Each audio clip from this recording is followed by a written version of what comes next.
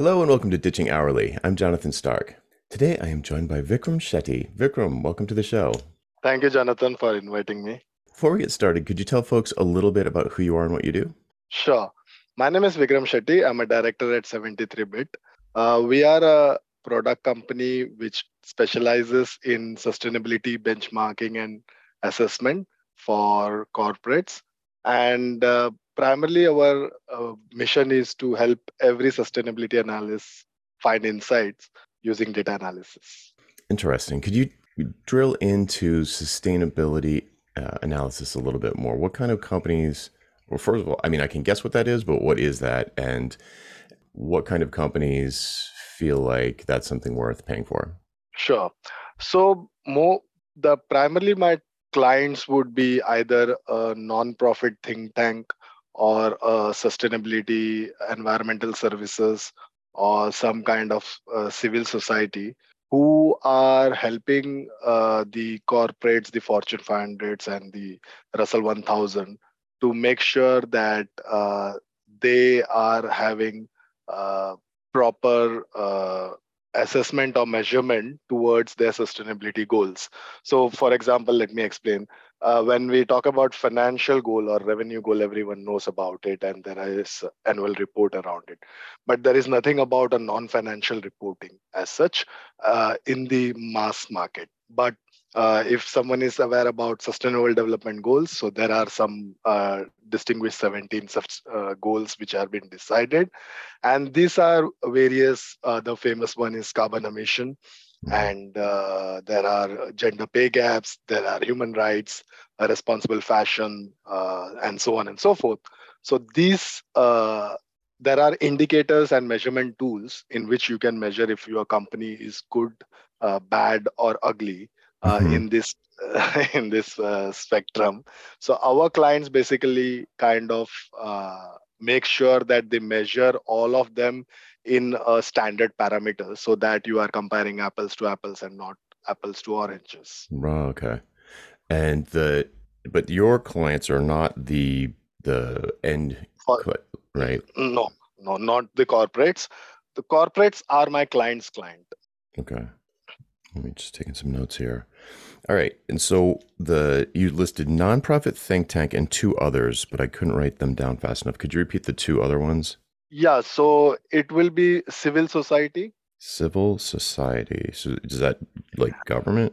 Government. It could be non-government, government both. Mm-hmm. Then primarily environmental services organization, Ah, research yes. organization. Okay. Enviro research. All right. There can And be industry, this industry association, those kind of which has membership of, for example, there is a big one in fashion. So there are uh, fashion industry association who wants to do more green fashion. So they would want to benchmark or assess their sector, so sector specific oh, organization. okay. Sector specific organization. That makes sense. All right, great. And that's interesting. So how do these they're not really companies, are they? Just sort of trade associations or think Right. tanks. How do they make their money? So yeah, is it like Right. membership dues, grants? The primarily, yeah, I think there primarily are three sources of income. One is grants, which they get either from government or somebody. The second one would be donations or fundraising from big philanthropy organization, and sometimes they do membership fee for companies. But because they have to be third party unbiased one, so they can only take operational fee. They don't take much fee from the members because otherwise it can influence the rating and the measurement. So these would be the three primary source of income. In some cases, if there are self-assessment, in case of environmental services, they also go ahead do deep dive consultancy or workshop kind of a thing. That could be a major income source, and the assessment could be their entry gate point thing where they do an initial quick assessment digitally online, and they tell them your score is this much. That helps them to go deep dive and help the company forward. Interesting. So are these basically primarily mission-driven organizations that just have some charter, or uh, like what is their growth path? Is it just increasing their impact? Right. I think primarily all of them are mission driven. In fact, we have 20 clients, and I think 75% are non-profit organization out of Hmm. them. And there are only few consultancy who they are small businesses, but for example, for them to impact more companies more important than their bottom line. So like none of them like are purely from the their side, and that also kind of impacts our business because they are non-profit. They come with budget and not investments. Hmm. Okay. So inside of these different types of organizations, your client organizations, think tanks and research, trade associations, those sorts of things, you said your target. Now, is your buyer the sustainability researcher, or is that more like your end user? Uh, it's more like an end user. So there will be research analysts sitting inside this think tank. So if you Hmm. imagine, and they will be the end user of our tool. So they will be collecting data from the corporates, and they will do analyze those data, and they will create this rating, scoring, or assessment out of it. Okay. And who's the decision maker inside of the organization that would have the yes or no decision on bringing you in? Uh, Normally, program managers or their initiative managers or some kind of a director or someone in that organization or that initiative that would be the decision maker to buy the product or not. Okay. All right. So, and this is a product, not a service that you sell. Uh, yeah, uh, it's a semi SaaS kind of a thing because then we also add on services on top of it. For example, setting up their questionnaires or survey kind of a thing, or helping them with designing their scorecard and stuff like that. So it's a Hmm. part product and part services.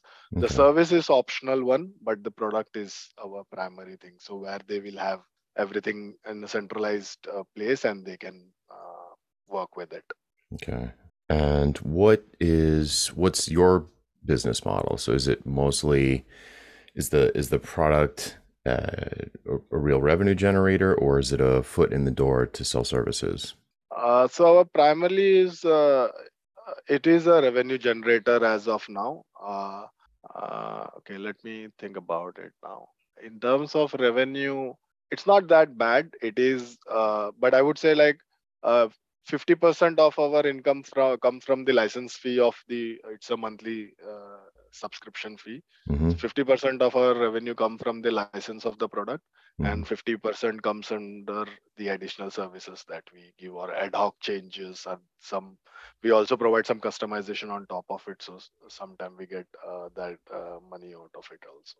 Okay. And is the would you so that was 50%, 50/50 revenue from the two halves of the business. Would you say it's the same, is it 50/50 profits, or is the product a lot more profitable or a lot less profitable than the services? Product is a lot more profitable than the services Okay. All right. because for some of the clients where it is a the product market is fit, there we don't have to provide any additional services. The Mhm. product has been running for last decade, so there is no bug or anything. So we just collect our licenses, and if there are a couple of queries here and there, we address it. So it's like almost zero to none touch points, Mhm. and it's they are happy. They come year on year, and yeah, it's a more profitable on the license fee side or the product side. Great. Okay. So the services are more to really support Right. long-term product adoption and usage. Okay. And once someone is a customer of this product, is it, you said years, is it typically a long time that they Right. stay? Mhm. Right. So we have a couple of clients who are with us for last 10 years. And Wow. if you do an average for someone who has not recently joined, an average of 3.5, 4 years is our LTV. That's great. Yeah. Yeah.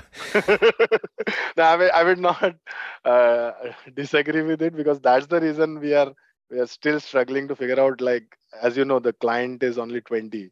So Hmm. finding them is something that, so that's a saying I say, like, if the client is a fit for the product, and if you allow them to sit with us for 1 hour, Hmm. my probability of converting them into client is more than 80%. Like, they get it instantly, like, wow, you have this, you have that, Got whatever it. the problem they can think of, we have the answer already. I Oh, mean, we have been doing it for multiple years now, so kind of profit. got it. All right. So you've got 20 clients now. Your Yeah, conversion rate is 80% if you can get them on the phone. But right. we said sit with them. Is this typically remote? Yeah, it's a remote, so it's a Zoom call. And so yeah, if it is not a forced conversion, if they have the right kind of a problem that we solve, Hmm. then definitely we have, you can safely say 70% conversion. And we do it in remote call. And now the product is also on the web, so everything is remote. Got it. Okay. And you just said my favorite word, problem. The you said if the product solves the problem that they have, it's just they get it instantly. So what is Yeah. that problem? Like what is the in their words, like what is the problem that they're like, oh, this will solve that problem?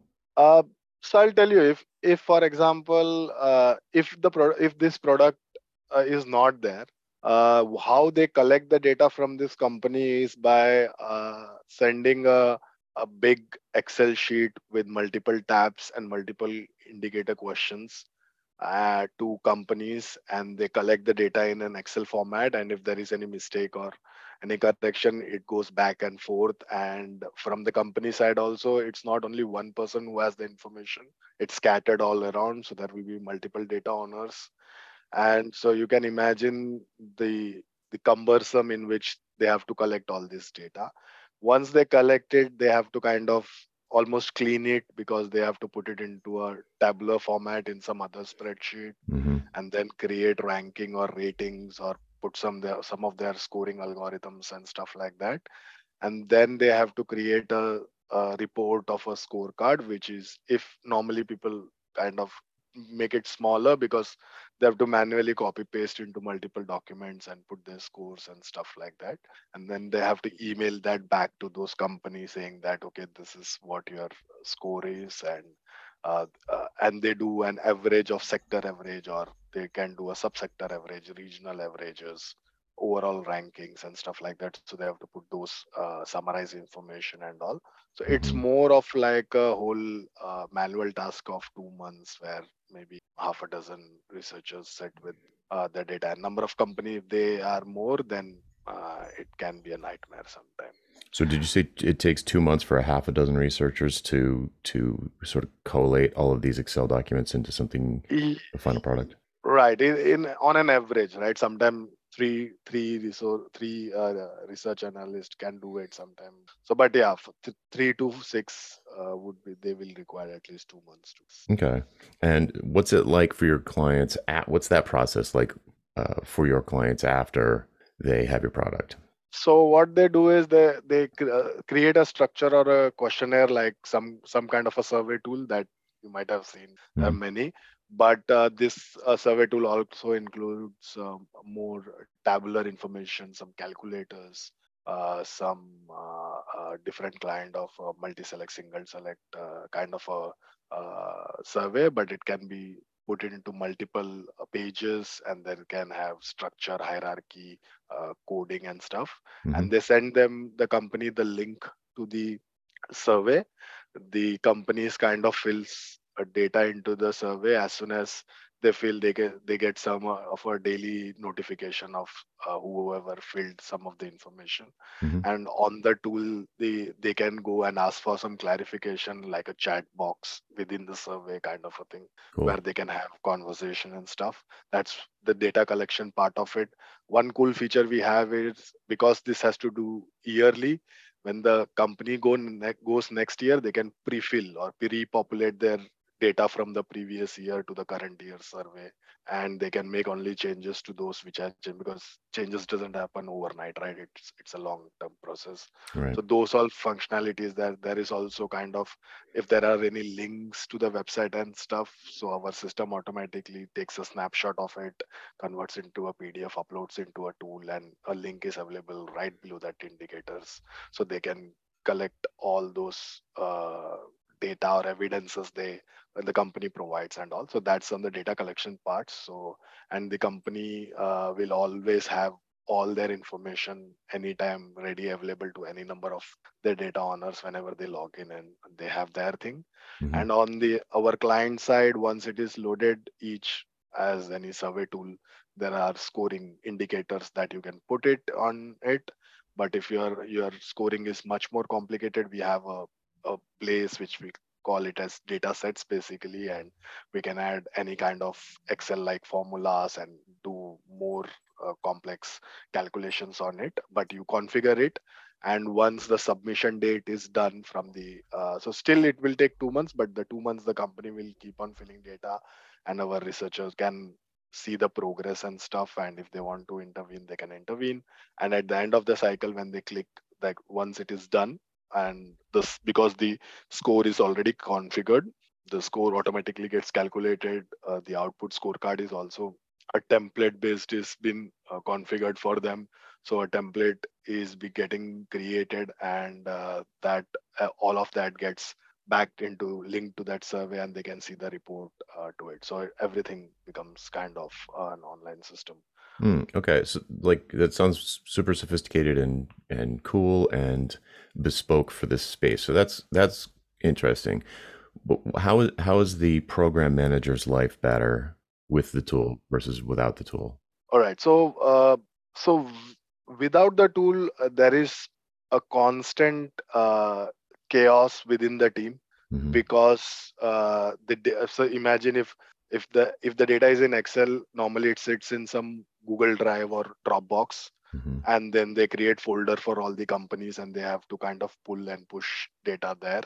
And then while making conversation while making calculations, they have a freeze date, but there will be always a last minute submission of data or some correction on some of the data, and the whole manual activity of pasting it into your calculation sheet and doing the calculation again, it keeps on going back and forward. So that's one thing. So Secondly, let me just make sure I understand that. uh, So it's kind of like this big time crunch as the deadline approaches, back and yes, forth with the corporate, and it's just total chaos.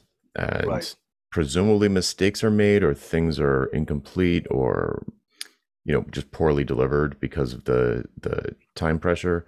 And then once that deadline, air quotes, passes, and then they finally decide, okay, this is extra done, final, this is it, then they, I guess, pull the trigger on the next step, which is to like collate all the data and start to create like the actual, like they haven't done any work yet, right? They're just collecting Right. data. Okay. Absolutely. So that's one thing. And secondly, these are very highly qualified research analysts. They are like the minimum qualification will be master. So these are PhD scholars and research fellow kind of people. Mm-hmm. But if you see, what they are doing is mundane work kind of a thing, right? Their job is to move the company, the corporates towards sustainability journey, right? Mm-hmm. And their job comes once you have the summary of the data, and then they might have to find the correlation or cohesion between the data points, or things that they see, or spot some or innovation opportunity, or some way to kind of help the company move forward, or give some recommendations that would help this company move forward, right? But Mm-hmm. their time is kind of more occupied on the work of it, and making sure that the final report that goes is accurate, and getting into the nitty gritty of it. So it's more of a waste of their uh, intellect, if I may say, Mm-hmm. rather than so that's the second thing. Like they don't get to do the work that they are supposed to do, because most of the time they are kind of searching for the evidences which is misplaced, or why this data is like this, they are not able to figure it out, or coordination between the companies, and waiting for their emails and things like that. So Hmm. all of that, the busy work is also kind of reduced. The third one is they kind of, from an opportunity side, this becomes like a digital asset to them also. So data is valuable, but because it is structured, and you can kind of create, you have year on year data, and it's all organized in such a way that you can end up using this data and create some sector wise report or some industry level analysis and things on top of it. And definitely now with the use of data science and stuff, you can pull it into different system and kind of play with it. So this recently has started become kind of a data asset or a digital asset for them also. So these Okay. are the couple of points that they help. So before, without your tool, they really don't have that. They just have a bunch of scattered Excel documents. They're a real mess, and Right. they've got their final product, which is sounds like it might be pretty static, not no longer connected to the data. So like if you updated the data, the dashboard or whatever, the scorecard wouldn't No, update. Okay. no, because the scorecard, they earlier they used to send it in PDF format, right? It's a static one. Now because Mhm. we also have a digital thing which they can play with, and it's live, or the recent data, and you always have an option of creating another one which pulls up the more recent data and do year on year analysis and things like that. So Okay. that flexibility that they get, how they use it or not, is something that can be debatable. Interesting. Okay, so if we flip that around and see each of these pains, I've got them listed as constant chaos within the team, huge push at the submission deadline. You've got overqualified researchers doing mundane data entry work, which is a waste of intellect. They don't get to spend their time doing what they're supposed to be doing because they're hunting for data, and the output is just a static data, static PDF. So it doesn't become, you're not building a data asset where you could do sector wide or year over year comparisons. Right. So if we flip all of those and we said that, there would be, what's the opposite of chaos? There'd be, everything would be orderly within the team. Smooth. No huge push at the deadline, the submission deadline. Your, brilliant people that you got from academia that you were lucky to get don't have to be sorting through Excel documents. The data that they need is going to be right there, so they can do their work maybe better than ever. And when it's all said and done, they'll have a data asset where they could do sector wide and year over year comparisons, which would potentially bring them a new revenue stream. Or am I making that up? That's a bit It's a bit of a that stretch. that's yeah, because they are mission driven. So like True. Right. revenue Right. is not something, but I think what I think is it would help them to scale, to add more corporates into their assessment. Mm-hmm. So Right. because if you do it manually, the scalability hits a limit, right? But because the system is doing it for you, you can scale more faster. Mm-hmm. Great. Yep. Scale that impact. Yeah. All right. Cool. So with all that said, that was sort of a super long preamble, but I knew where we're going with this. So your goal is to get more clients on this product. And it sounds like it'd be good for everyone if that were the case. If you had more clients using this product, it would be better for everyone, world a Right. better place. So right now, and you identified when we set up this call, you identified that the that your questions were around niching down on a target market. So, Right. so currently, how would you categorize your target market in your mind? What would you say if I asked you, what's your target market? So my target market is a non-profit research organization. Is in a broader, I would categorize it, Mm-hmm. and they do corporate benchmarking or assessment. So that's what it would be. No mention of sustainability. Uh, yes, it would be, sorry, sustainability benchmarking and assessment. Okay, sustainability. And if are there any? I think you might have said this already, but are there uh, how many for-profit companies offer sustainability benchmarking, if any? And would you accept one of those as a client, or are you committed to just the more nonprofit side of the fence? No, we have already few of them. Those would be pretty much environmental services organization, and there could be a diversity consultants as well. So those come under for profit. Mhm. This would be consultancy, and then on a responsible investment side, there could be a couple of them who would want to go for this kind of uh, services. Okay. And generally speaking, these sustainability benchmarking companies or organizations would have big corporate clients, or maybe not. Generally speaking, they will have big corporate clients. Uh, I think top 1,000 or top 5,000. Okay. Okay. And if I did a Google search for sustainability benchmarking near me, how many hits would I get? How big is the group of organizations that do sustainability benchmarking? Is there 100, 1,000, 10,000, 100,000? My search till now would be somewhere between 200 to 500. I mean, you might have figured out it's a very niche, super niche kind of a thing. So Mm-hmm. there aren't much, but recently there has been a different variation that are been coming up. So, but I would say between 200 and 500. Okay. And how many employee, or I guess employees, or how much headcount would one of these organizations typically have? Uh, Typically from anywhere from 5 to 200. Okay. 200 employees. And in the hierarchy of let's say a middle of the road, say 75 person organization, how high up the food chain is the program manager? Oh, okay. So they would be at least uh, n- either one or two level down Okay. to them. So yeah, either their boss is a CEO.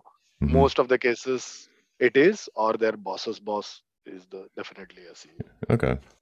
And so, and you think the program manager or someone like that is probably your ideal buyer, like the person who makes the decision. They might have to go get approval for the budget, but they'd be the person who Right. decides. Absolutely. Okay, so the program manager is the decider, and they're one or two steps from the CEO. That's good. All right. Question. Let's just double click on program manager for a second here. When you are on that phone call, you said if I can get someone on a 1 hour phone call, they instantly see the advantages and 70 to 80% chance I'm going to close the deal. Is the CEO ever on one of those calls, or is it usually Uh, not that?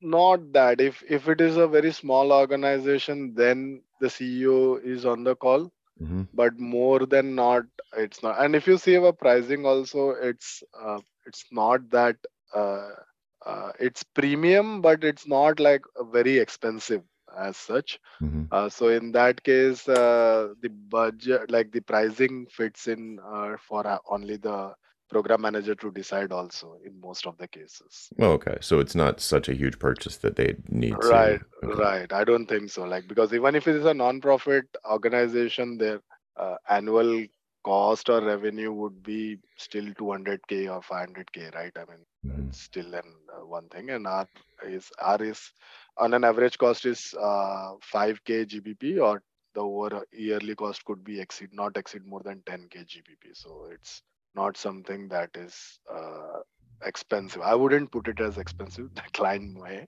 but yeah. Got it. Okay. Um, this is very clear. It sounds to me.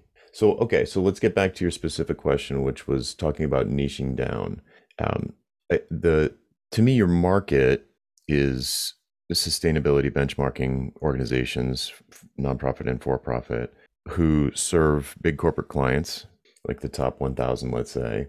Your ideal buyer sounds like the program manager at an organization like that. Um, that feels pretty niche down to me. Is it? What are in other words, like I can imagine searches, online that would literally give me a list of people's names that have a role at a company like that. Am I overly optimistic about that? Is that not the reality? So it is not, because what happens is, so firstly, when you do that search, you don't like you get some names, and there can be overlap, but those people might not do across corporate wide benchmarking or assessment. They might do bespoke research kind of a thing, and because the title it has research, you might end up getting more of them than this specific across the corporate quantitative benchmark and assessment kind of.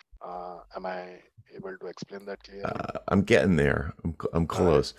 Are you saying that there are multiple program managers, different kinds of program managers at Yes. sustainability Yes. benchmarking organizations? Okay. Right. So there can be program manager who are more on like a grassroots level program also sometimes, Mhm. and sometimes it can be on an energy level where their program is to kind of influence companies to move towards more renewable energy and use more of them, and then uh, uh, they do a different kind of program there, and then Got it. uh, the benchmark there is a little different than the kind of benchmarking that we are talking about. So there is a bit of a overlaying about all those things, and so for example, let me pick the suggestion that I've given to you. So one is diversity and one is responsible investment, right? So in diversity, the language or the kind of titles they might use could be completely different. And it could be diversity consultant, for example. And then there is no mention of benchmark or assessment or anything, but they do some kind of a diagnostics or they run kind of a thing. So that becomes a problem. And even if you go for a responsible investment, there could be ESG analyst, but then this ESG analyst sits under a investment asset management company who are doing some kind of a quant based ESG analysis, and they are far fetched from what we are trying. Okay.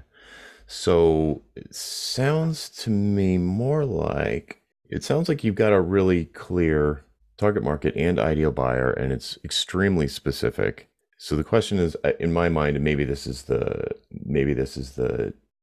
same thing, but um, it's really how to get in contact with the right people. It's not knowing who the right people are. So if I look back at the notes from this setting up this call, the word choice that you put in there in one of the bullet points was this: even though my target market is sustainability research analysts, they come in all different roles and domains. So I don't, this might be useful from a clarity standpoint, um, to update your language around the sustainability research analysts are actually your user. They're not your target market or your ideal buyer. Right. So you really, so in my marketing and in all of that language, I'd be talking to program managers who are, just sick of the chaos that happens in their, the chaos in their team as submission deadlines approach, and they're, losing Excel documents in Google Drive or whatever. Got it. So, um, it just might help from a, like when we're talking about this in Slack, let's say, or just in general, to distinguish between those three terms: the end user, the ideal buyer, and the target market. Um, so then your next bullet point was, once I can identify them, the sales page for my productized service can be better. I think I don't have that in front of me, but if it's talking to sustainability research analysts, I would say you're talking to the wrong person. When I say talking, I mean like writing for. Uh, Sales page. yeah, so like a sales page, based on this conversation so far, I would say the sales page should be talking directly to the program manager. Right. Uh, and that changes the language. It's like, instead of the pains being like, oh, are you running around like crazy looking for Excel documents on deadline, when really you should be using your big brain to find ways to, I don't know, score IBM on their I don't Right. know, whatever they crunching numbers or something. It's like you should be Right. crunching numbers, not hunting for numbers. So that would be language to the end user, but the end user is not the person you want on your website. The person you want on your website is the one who's worried about the chaos in their team. And well, what are other? I mean, well, we could get on this path, but it might be premature. But it would talk about the things that the program manager is frustrated with or wants to achieve instead of what the end user is frustrated with and wants to achieve. Right. Right. I hear you. The only, I mean, it's just I'm just thinking out loud here. Mm-hmm. Uh, if I just use those language, but if they are doing some kind of a research, which are thematic research or some other uh, generic research, in that case also it kind of the the the messaging might resonate with them, but they might not be our target market, or they might not use the tool itself. What happens if those kind of people then start reaching out or connecting us? I'm not sure. Not sure I understand. So you're saying that like a program manager inside of a sustainability research organization that doesn't actually do the sustainability research stuff. Yeah, so that's what the sustainability research is, not only assessing and benchmarking, right? There are Mhm. other kind of research as well that can be a very generic, thematic. For example, there can be an hydrogen research going on in the space of sustainability, where they are researching on what is the easiest way to use hydrogen energy in order to make sure the companies can use it, and that's pretty much a pure research, a fellowship kind of a work. Right. No benchmarking or No whatever. benchmarking or whatever, and Okay. this kind of thing happens more.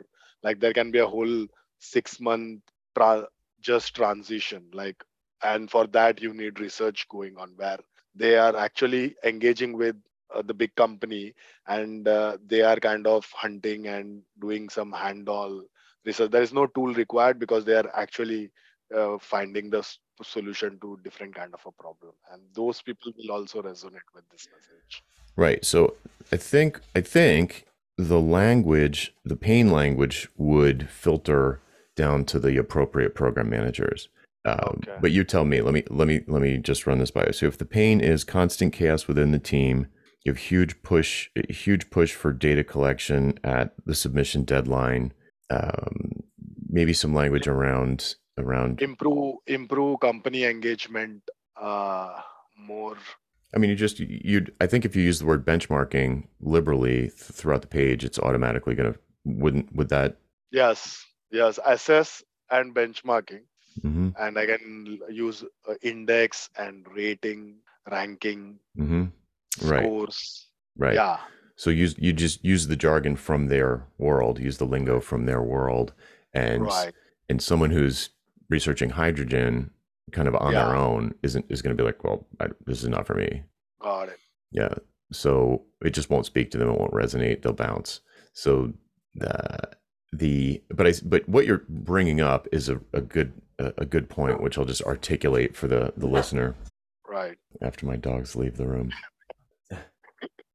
Sometimes the ideal buyer has a really generic title. So even though, right, and there's and it's not as easy in your case, it's not as easy as targeting the CEO of a sustainability research organization because there's only one of those. The Right. program managers, there's multiple ones and they have different kinds of programs that they're running. And Right. it's not necessarily, or maybe not ever, reflected in their title what their responsibilities are. So, and that's probably a harder thing to search. You need to be more clever to search and get a list of those people. So, for example, in theory, you could search for, I don't know if the search is even possible, but in theory, people who are the kinds of program managers that you want would be talking on LinkedIn about, or would be sharing things on LinkedIn that are related to benchmarking and indexing and those other things that you listed. So it's possible that you could do a combination of filters where you filter down to program managers at sustainability research companies or organizations, and you've got a list of, if there are what did we say, 200 to 500 organizations in the market. Let's just average that and say like 350. And if there are an average of 3 program managers, then you've got around 1,000 people who are a subset, and then you need a subset of that subset, which is the ones that are sharing the links, the ones that are mentioning benchmarking somewhere, maybe in their profile or, their Right. about, or in their activity feed. Not sure if you can just do a search for that, but you could maybe, scroll through and look for people, or you could ask them. Just go through the list. I mean, if it's 1,000 people, it'd probably only take you, with LinkedIn limits, it would probably only take you 2 weeks. I'm doing the math right there. Basically 10 business days to contact all of them, Right. and invite them on a sustainability podcast and say, hey, I have a podcast about sustainability. Is that something that you handle? And they'll say yes or no. Right. Got it. Yeah. I So I think you know everything you need to know. You do not need to niche down farther.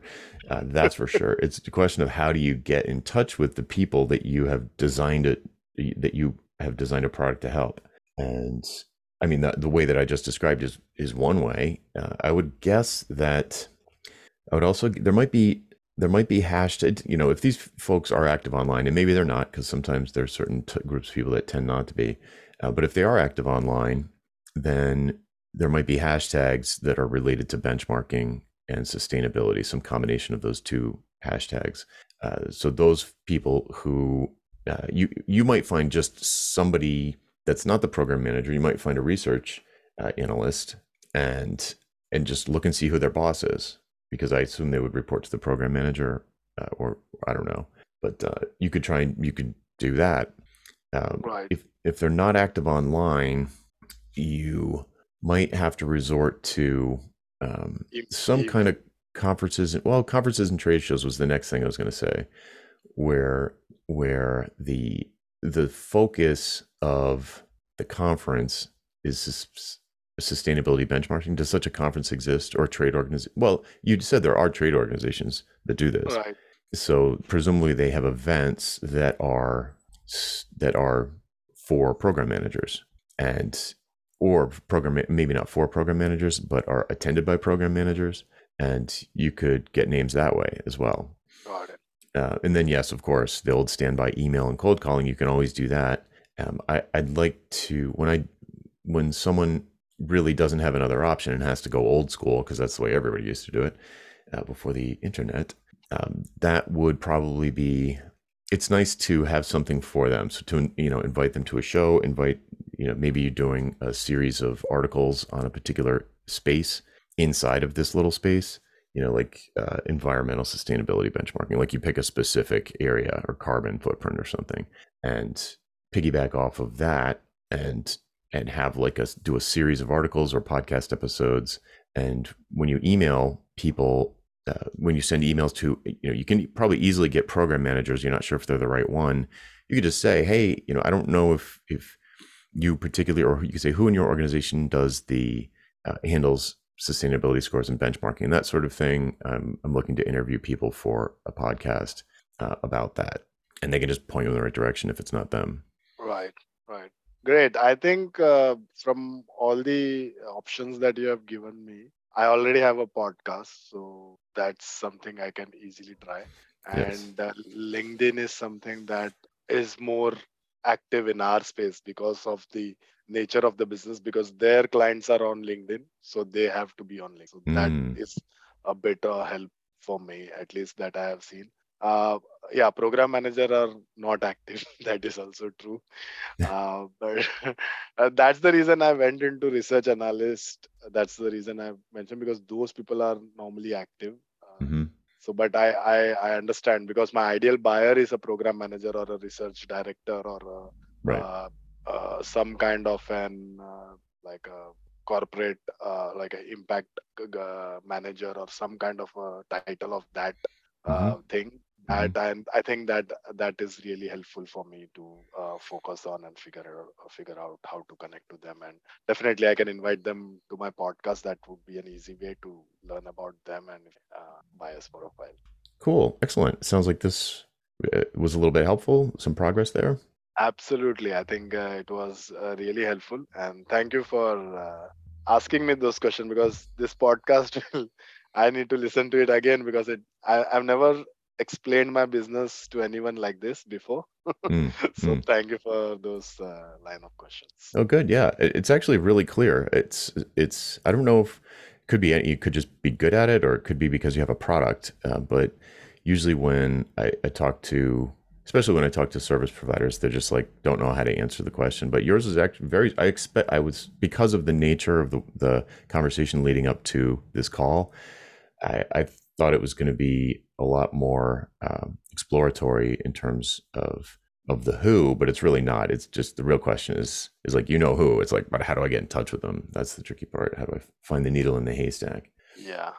Well, cool. Why don't you tell folks where they can get in touch with you online? Maybe they know some program managers that might want to contact you or get on your podcast, and let them know about your podcast too.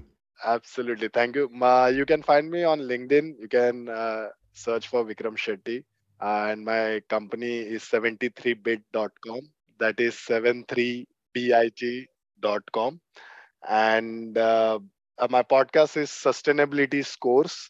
And I can assure you, on Google, just type Sustainability Scores and you will find my podcast. Perfect. Great. Well, thanks again for joining me. Thank you, Jonathan. Thanks so much. All right, folks, that's it for this week. I'm Jonathan Stark, and I hope you join me again next time for Ditching Hourly. Bye. Hey, Jonathan again. Do you have questions about how to improve your business? Things like value pricing your work instead of billing for your time, or positioning yourself as the go-to person in your space, or maybe productizing your services so you never have to have another awkward sales call or spend hours writing another custom proposal. Book a one-on-one coaching call with me and get answers to these questions and others in the time it takes you to get ready for work in the morning. Best of all, you're covered by my 100% satisfaction guarantee. If at the end of the call you don't feel like it was worth it, just say the word and I'll refund your purchase in full. To book your one-on-one coaching call, go to jonathanstark.com/call, CALL. That URL again is jonathanstark.com/call. Hope to see you there.